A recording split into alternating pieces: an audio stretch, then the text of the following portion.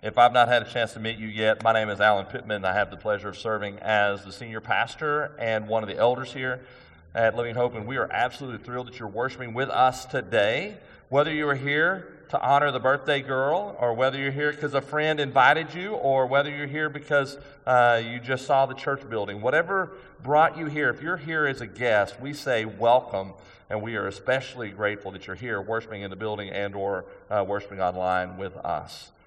We are, as a church family, doing several things right now that I want to kind of draw your attention to real quickly.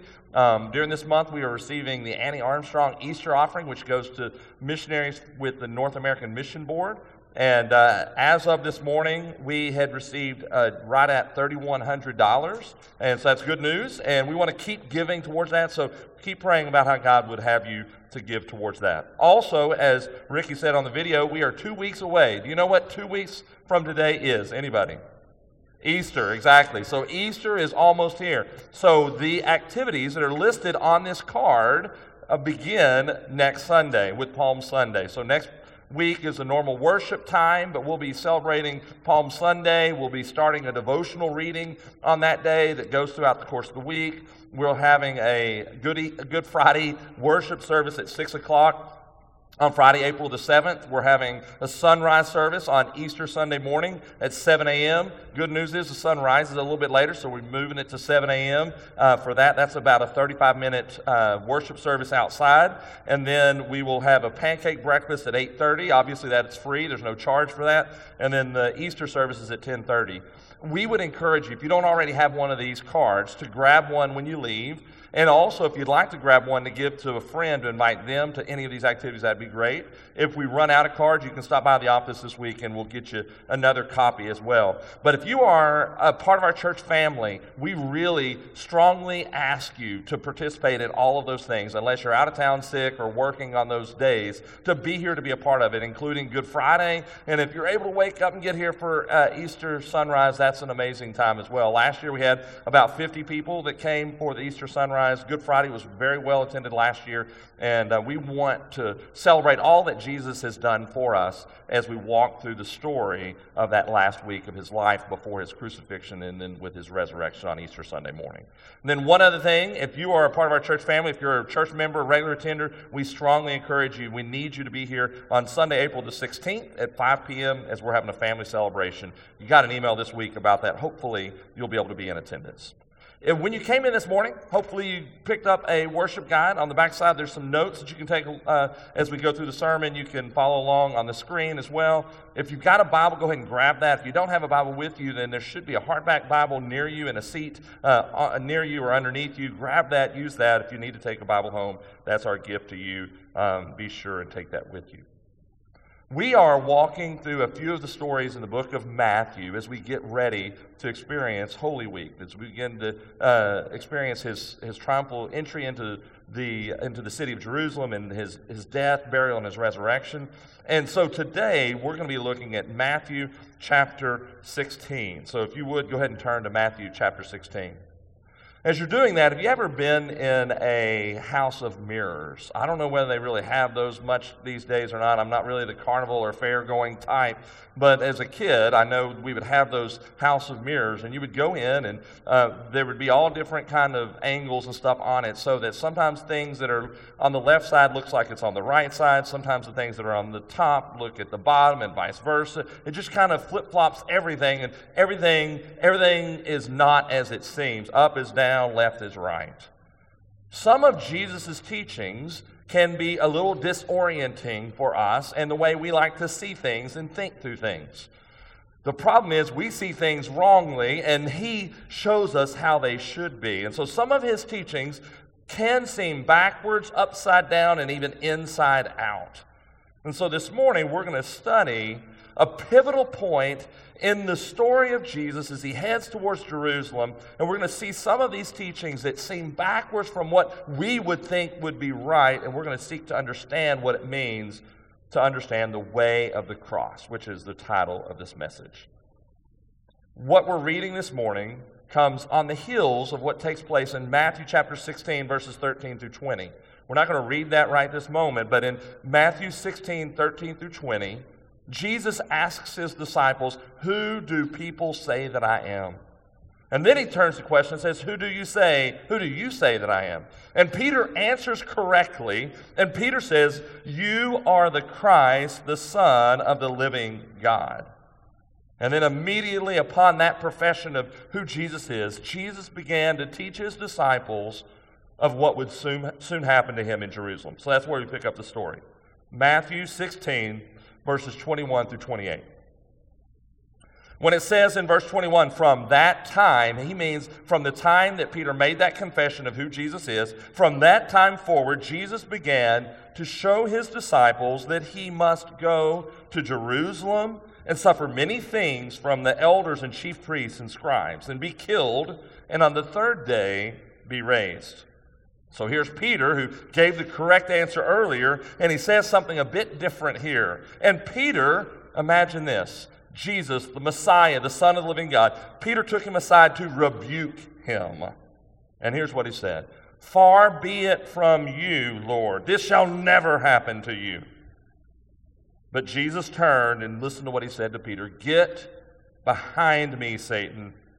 You are a hindrance to me. For you are not setting your mind on the things of God, but on the things of man." Then Jesus turned to his disciples and said, "If anyone would come after me, let him deny himself, take up his cross, and follow me. For whoever would save his life will lose it, but whoever loses his life for my sake will find it.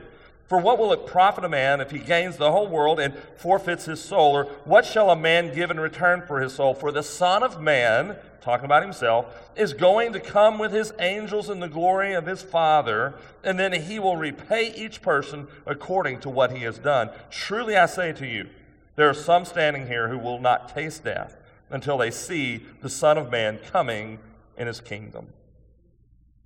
Look at verse 21. In verse 21, this is the first time that it's recorded in the Gospels. It's the first time of 3 times that Jesus teaches his disciples what is going to happen to him in Jerusalem. And he clearly tells them, and so even when it happens, they're confused and aren't expecting it, but Jesus has told them 3 times. This is the first time that's recorded of him telling them that he would suffer, that he would be killed, and that he would be raised again on the third day. The reason Jesus does this is because he wants to help them better understand who he is, but he also wants them to understand who they are and who they are to be. And so in this teaching, we're going to see what Jesus is all about and what he would do for us and for them, and then what our response should be based on what he does for us. All of this hinges on the understanding, the proper understanding of what I've titled this message, the way of the cross. The question is, do we understand the way of the cross? You're like, yeah, Alan, I got this. Jesus went to Jerusalem, he was killed, he was crucified, it was ugly. He wasn't ugly, but the whole thing was an ugly process. He goes to the tomb, and 3 days later he comes back to life. I got it, I know the Easter story. No, I'm not asking you, do you understand what took place? That's important. I'm asking, do you fully understand the way of the cross? Because if we understand the way of the cross for Jesus, then we understand the way of the cross for us. You see, Peter, back in verse 16, we didn't read it. I read what he said. Back in verse 16, when he said, "You are the Christ, the Son of the living God," Peter understood who Jesus was. But it's very clear from verses 22 and 23 that I just read that Peter does not understand the cross yet. You see, Peter took his eyes off the things of God and looked at it from his perspective. Look in verse 23. In 23, after basically Jesus scolded Peter for his misunderstanding by calling him to get behind him, "Satan, you're a hindrance to me," here's what he said. "You're not setting your mind on the things of God, but on the things of man." He says, the reason you're trying to prevent me from dying on the cross is because you don't understand what I'm doing. You're seeing it from your perspective. You're not seeing it from my perspective. And if we're not careful, we can be just like Peter, and when things happen in our lives, we can be oblivious to what God is doing because we have our mindset on the things of man instead of the things of God. And so this morning, my intention is for us to look at these verses and seek to understand the way of the cross. One other thing that I didn't mention that I meant to is if you look back at verse 18, you see that Jesus commends Peter for properly understanding who he is. And in fact, then Jesus says in verse 18 that the confession of who Jesus is, the fact of who Jesus is what the church would be built upon. It would be the rock on which the church would be built. And then when we go to verse 23, he says, you're not the rock that the church is going to be built on. Rather, he says, get behind me, Satan, you're a hindrance to me. It's interesting, the word hindrance in the ESV, and depending on your translation, you may have a different word there, but in the ESV it says hindrance. It's actually from a word in Greek, I'm going to pronounce it scandalon. I don't know that I'm saying it exactly right, but scandalon. And scandalon means a stumbling block. Scandalon means a stumbling stone. It's interesting. Peter, when he understood who Jesus was building his foundation of who Jesus is on the rock. But then just a couple of verses later, he misses the point and he is now a stumbling stone. All right, let's keep going. It's easy for us to try to follow Jesus, but miss the point while doing so. Let's be reminded of what it means to truly follow Jesus. There on your notes, the first thing you see is that life comes through death. Life comes through death. We see in verse 21 that Jesus lists 4 things that must happen. In verse 21, he began to teach them, and he says that he showed them that he must, and he lists 4 things. He must go to Jerusalem. He must suffer many things. He must be killed, and he must be raised on the 3rd day. The word in the Greek for must here is the word die, D-E-I. It's pronounced die. And the word is also used in other places to indicate something that is without a doubt going to happen. It's a necessity. I love how the King James says some of the things it says, and I'm going to quote the King James, and maybe you've heard this one before. It comes from John chapter 4. Jesus says, I must needs go through Samaria. I don't know if you're familiar with that phrase or not. He says, I must needs. So it puts the word must and needs together. It's a definite thing. It's the exact same word that's used here. He must needs go to Jerusalem. He must needs suffer. He must needs be killed. He must needs be raised on the 3rd day. Jesus had to suffer and die. Jesus had to suffer and die. You're like, Alan, you're missing the rest of the story. I am, but I'm doing it on purpose. Jesus had to suffer and die. We don't sit in that truth enough. All too often, we rush right past Good Friday so that we can get to Easter. Don't get me wrong, that is the story, and that is the fact of what took place. But sometimes we need to try to experience what it must have been for the disciples to watch their Savior and their Lord be crucified and put in a tomb.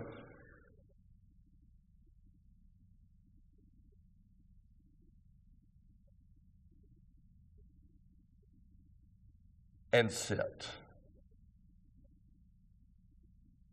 That's why we're having the Good Friday service.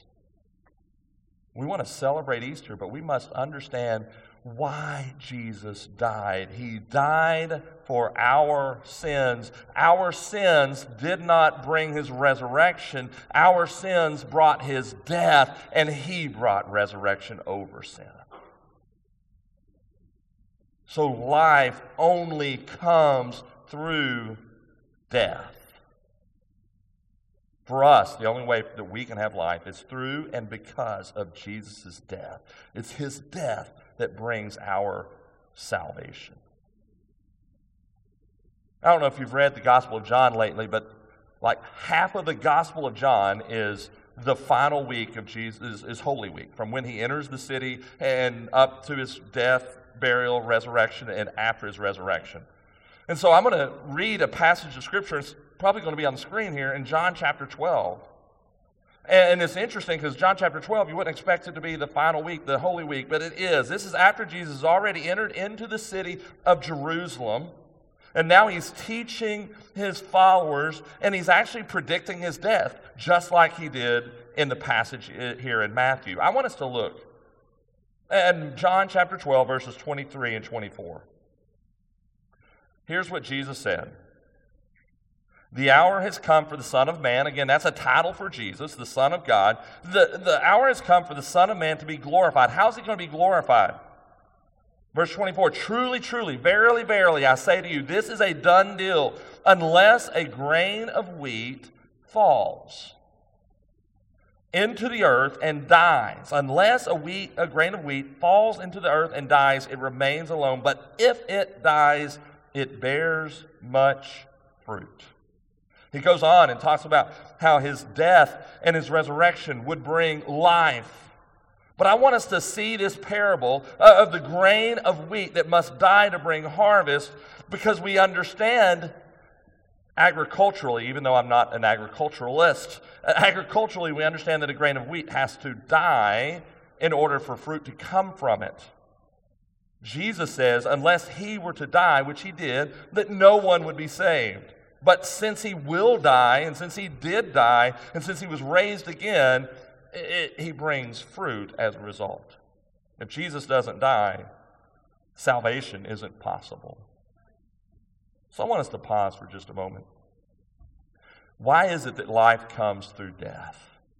Like, why did Jesus have to die? Why did we not just throw a big party and call him king, which he is? Why didn't we just have Palm Sunday, and that's the climax, and he goes back to heaven, we're like, woohoo, Jesus! The reason he had to die is because sin is an offense to a holy, perfect God. And a holy, perfect God can have nothing to do with sin. And Scripture tells us all of us are sinners. All of us choose our own ways. All of us walk away from God. And the result of that sin is death. That what you and I deserve is death and separation from God for all eternity. Jesus did not sin. He was without sin, yet he became sin that he might die in our place as our substitute, as our sacrifice. That he would die, that he would be put into the ground, and then 3 days later he would raise to life. That through his death, his burial, his resurrection, salvation is available to any and all that would trust in him and repent of their sins and come to him in faith. Life comes through death. His resurrection achieves victory over grave, death, and sin. Jesus died that we might have life. And this is something we must never get over. Life comes through death. Right alongside of that is my next point. Following Jesus requires us to take up our cross. This is a continuation of the same principle. Jesus died in order that there might be life for us.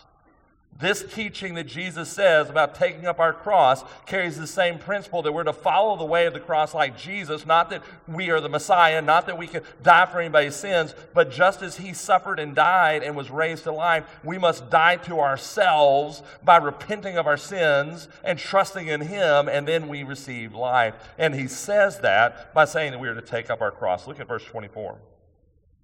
Jesus told them, if anyone would come after me, let him deny himself and take up his cross and follow me. Deny yourself, take up your cross and follow me. We're to follow the way and pattern of Christ, as I said. He suffered and died. He carried his cross, and he was crucified on it.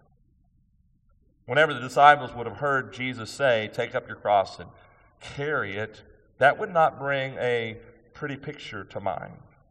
I know sometimes we might wear jewelry of the cross and we see it as beautiful because it's a reminder of Jesus' resurrection, but the cross itself is not beautiful. The cross would be an indication, as these people would know, because it was capital punishment, it was execution, they would know if a man is carrying or a woman is carrying their cross, they are literally a dead man walking. Literally a dead man walking. Jesus says, pick up your cross. Die to self. and follow me.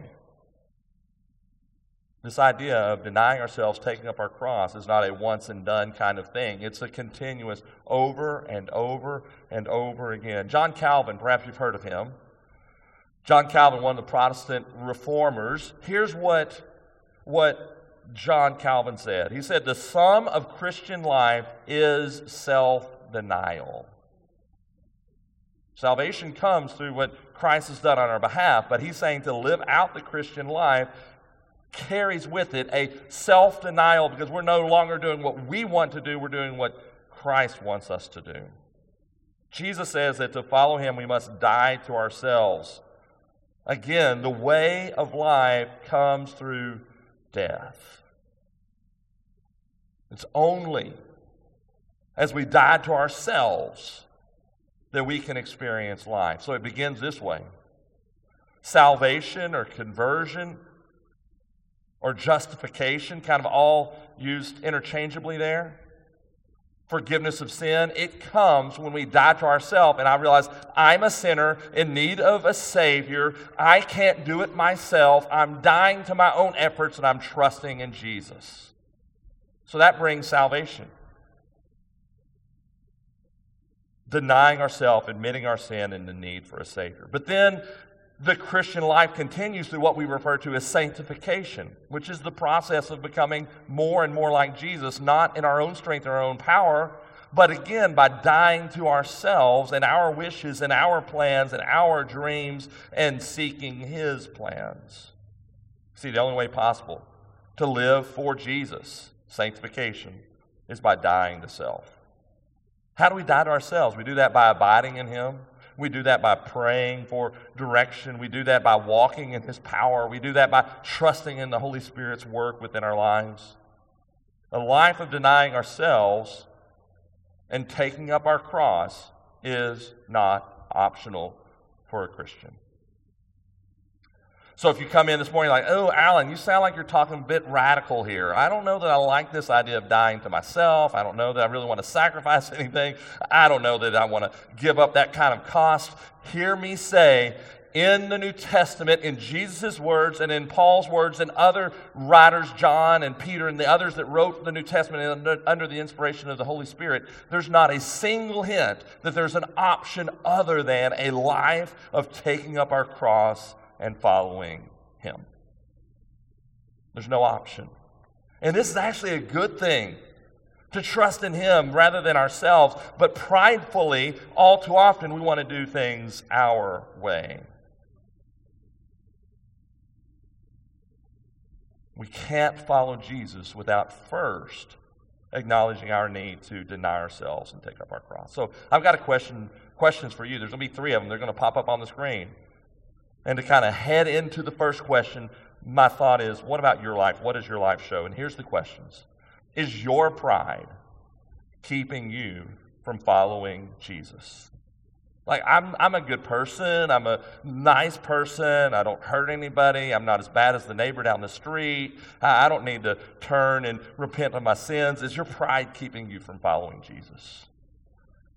What about this one? Is your pride keeping you from taking up your cross? Like, I've got plans. I want a certain job or a certain this or that, and I don't want to ever have somebody tell me, even God, what I'm supposed to do. I'm kind of in charge here. And then the third one is this. In what ways do you need to die to yourself to follow Jesus? I want us to all just take a moment and reflect on that last question.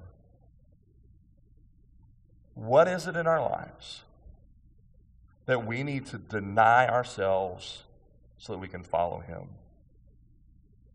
It's easy for me to think of a few things.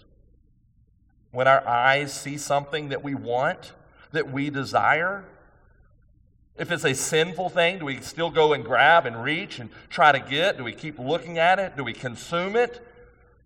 Or do we realize, oh, I need to die to myself. That's not healthy. That's not holy. That's not pleasing. That's not good. And I need to run from that immorality. But what is it in your life that you need to die to yourself in order to more fully follow Jesus? Let's look at the third point on your sermon outline, and that is, it goes right in hand. These three are separate points, but they're saying the same thing. Losing your life to find it. This is some of that upside down, inside out kind of thing. Losing your life to find it makes no sense. Look down at verse 25 and 26. Jesus says, for whoever would save his life will lose it. That doesn't make sense. But whoever loses his life for my sake will find it. It's confusing. For what will it profit a man if he gains the whole world? That sounds good to me. And yet forfeits his soul. Or what shall a man give in return for his soul? Let's look at those two verses, 25 and 26. This concept of losing your life to find it. This is a set of paradoxes that Jesus sets up here. In the English, it looks like verse 25 is talking about one thing, and verse 26 is talking about another thing, because at least in the ESV, it talks about our life in verse 25, and then in verse 26, it talks about our soul. But the reality is, all four times those words are used, soul, life, soul, all four times those words are used, it's the same Greek word, which is psyche. And the Greek word psyche carries with it the concept of either earthly life, in other words, our physical life, or our inner life, which is what we automatically think of with our soul. So psyche could be used in either way. And so what Jesus is saying is, you save your life whenever you think you're doing what's good for you, but in reality, you're following your own way, and so instead of saving your life, you end up losing it. And then he says that whenever we lose our life, giving up our rights to Jesus, then it's then that we find our life. And then in verse 26, when we gain the world, we actually forfeit our soul because we aren't following the ways of God. So my question is this. Are you living your life trying to grab on to what's yours? Trying to save your life? Trying to do things your way? Trying to climb that ladder up to the top and show everybody who's boss? Or are you losing your life for God's sake and thereby finding the true meaning of life? So here's what I'm not saying. I'm not saying if you're trying to climb the so-called corporate ladder and get the promotion, that doesn't make you an evil person. I'm saying, is your motivation, I got to have this, whatever this is, or is it I'm living for the glory of God, and if God gives me that promotion, then awesome, but I'm pursuing His kingdom first. He says to lose our life, we actually find our life. When you live for yourself, you actually die. When you die to yourself, you actually live. You see, society would have us believe, our culture would have us believe that we should do all that we can to gain the world. But our true life is not what we gain and our stuff. Our true life is to give God glory and not to receive our own glory. Look down in verse 27 and 28. On the heels of talking about losing our life and yet gaining our life, he says, for the Son of Man's going to come with His angels in the glory. There's the glory. In the glory of His Father, He'll repay each person according to what he has done. What He's saying here is this, that Jesus is coming back. And our lives should be lived in a way to bring Him glory and not ourselves. And then in verse 28, he says, it's coming sooner than you realize. And he says it's going to come before some of you even die. It says in verse 28, some of you standing here will not taste death until you see the Son of Man coming in His kingdom. You're like, hold up, Alan. I don't know anybody that's still alive from 2,000 years ago. So you're saying Jesus is lying? Well, here's the deal. If you're a follower of Jesus, your first basis of any understanding must be that Scripture is right, that Jesus is right. So if that's my starting point, then the answer is no, Jesus isn't lying. So what is he saying when he says, some of you standing here 2,000 years ago will not taste death before you see the Son of Man coming in all of His glory? Look real quickly at the very next verse. Matthew chapter 17, verse 1. If you're familiar with the story of the Transfiguration, says 6 days later, Jesus took Peter and James and John. They went up on the mountain, and He was transfigured before them, and His face shone like the sun. You can read that later today, but those first 10, 15 verses of chapter 17 references the transfiguration of Jesus, where His disciples saw Him, a glimpse of Him in His glory, as a precursor and a reminder that it would really, truly happen. So what we're seeing in this text, in 16, verses 27 through 28, we see that Jesus is coming back and we should bring him glory and not ourselves. I want us to look at Colossians 3. I found this week. I've read it many times, but I was reminded of this week where Paul says a few things to us, and I felt like it tied up nicely with what we're looking at today. That Jesus is our life, that Jesus is coming in his glory, and that he died for us to bring us life. Listen to what it says, and I would encourage you to mark down the rest of these verses and maybe even read through like verse 17 at some point today. But Colossians chapter 3, verses 1 through 4 says this: If then you've been raised with Christ, seek the things that are above, where Christ is, seated at the right hand of God. Set your minds on things that are above, not on things that are on earth. Think of God's things, not man's things. Verse 3, for you have died, and your life is hidden with Christ in God. Deny yourself. Take up your cross. You have died, and you have life in Christ. And then verse 4, when Christ, who is your life, appears, then you also will appear with him in glory. I love what Paul says there. When Christ, who is your life. This life of following Jesus is about denying ourselves, taking up our cross, and following him. When all too often we make it about promoting ourselves, take up our possessions, and do our own thing. This is a radical faith that Jesus is calling us to. Let us not just walk out of here this morning and go, it was kind of cool to be at church. Had to listen to Alan for a while, but we sang some good music, and I talked to some friends, and Jesus loves us, and he gives us rest, and kumbaya.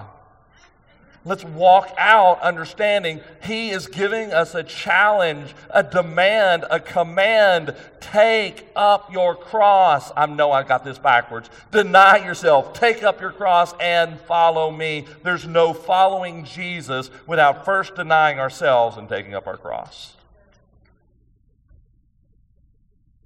So I've got a couple of questions on the screen. How are you spending your life? How are you spending your life? Are you pursuing your own pleasures, will, and plans, or are you pursuing his? How are you spending your life?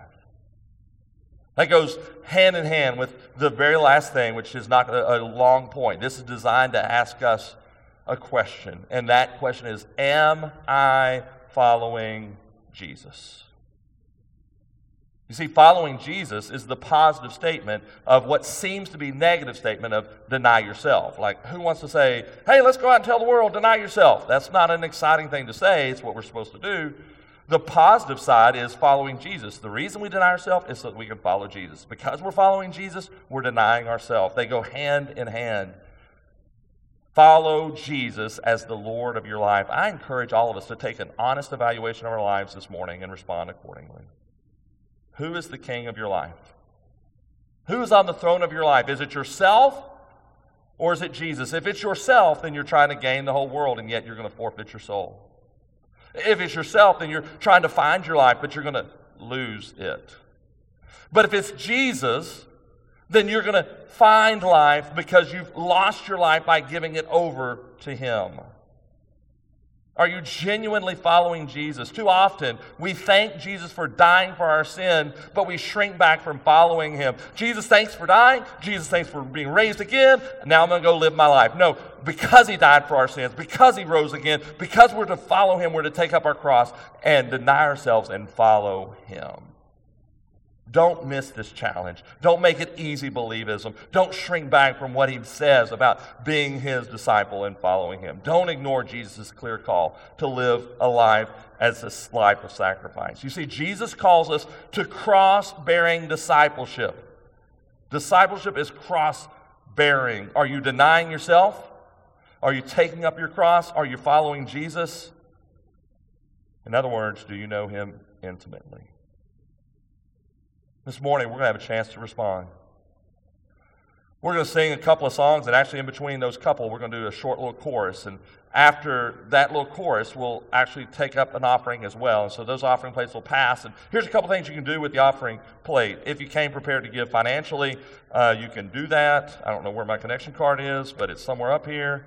There it is. There we go. The other thing you can do is you can fill out the connection card. If you're a guest, or if you want us to know any information about yourself, or on the back side, if you're making a spiritual decision or a prayer request, you can drop that in the offering plate when it's passed. But this whole next couple, 3 songs is all about responding to the Lord. Are we going to follow Him or follow our own way? I'll be available here at the front to pray with you. The altar's open for prayer. You can grab somebody to come with you or whatever.